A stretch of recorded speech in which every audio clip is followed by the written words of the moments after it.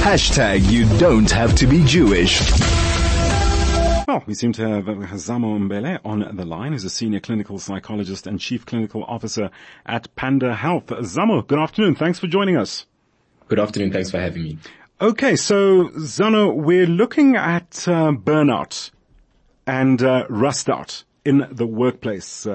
Let me hand it over to you. What exactly is the difference between these two definitions, and what are your findings so far in South Africa? Sure. I mean, I think that I think it's quite important that we first begin by just going over some key concepts for a lot of the people that will be listening. What I like to say is that although burnout can also cause feelings of emotional exhaustion, it's caused by working too hard and too long.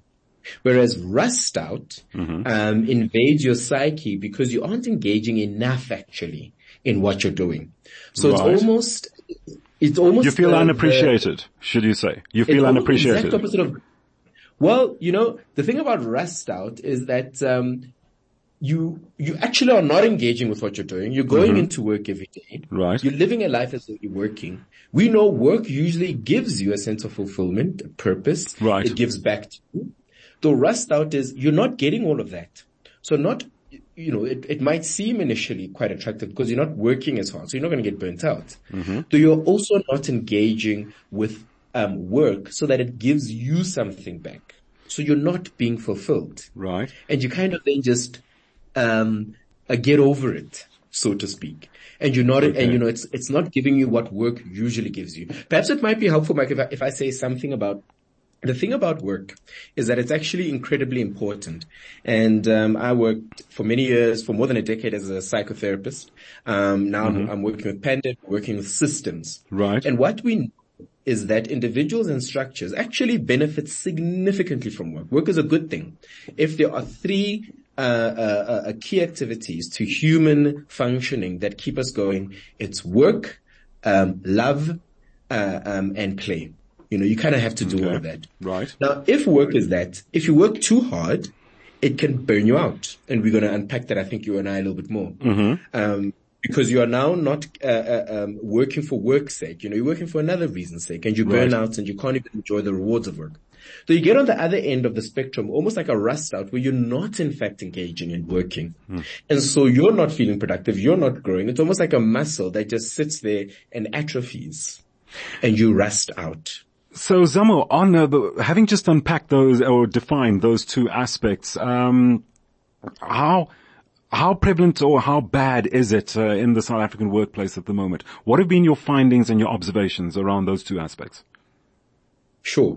So, I mean, one of the first things that I want to speak about is how this happens both at a very, individual level. So you'll get individuals who will present with burnout, and our findings are actually significant. For example, what we're finding what we're finding is that people are, experiencing probably a lot more burnout since the pandemic. Sure. So what we're also finding is that, and that's for many reasons. And at a different, if I was here for a different topic, I'd speak about, how we've almost converted working from home into homing from work.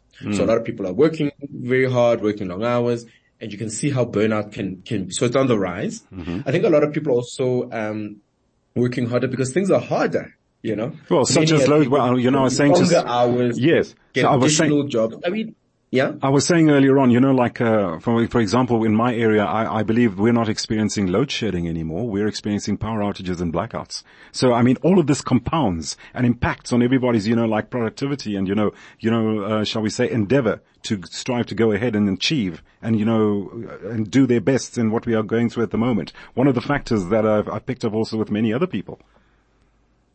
Well, I mean, can you imagine, right, if you're experiencing blackouts like you've kind of told us, though you know that you have to deliver. Yeah. So now you actually also have to work harder because job security is out the window, as we all know, right? Yes. So you're working a bit harder. It's harder to work normally. It's even harder to work harder.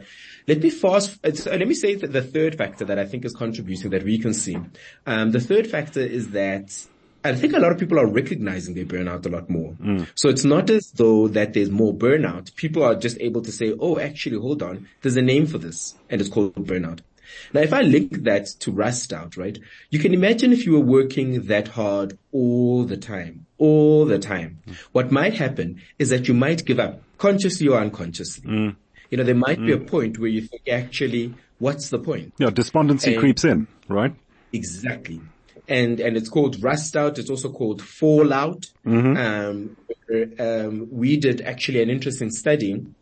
I also work with the South African Depression and Anxiety Group. Yeah. And what we found is, can you guess how much, it costs the South African economy, when people are not actually burnt out, even though that's in the billions, they are showing up to work and are rust out. So they kind of come in, they clock in, they sit down in front of their desk, though there's nothing in the tank that is about motivation.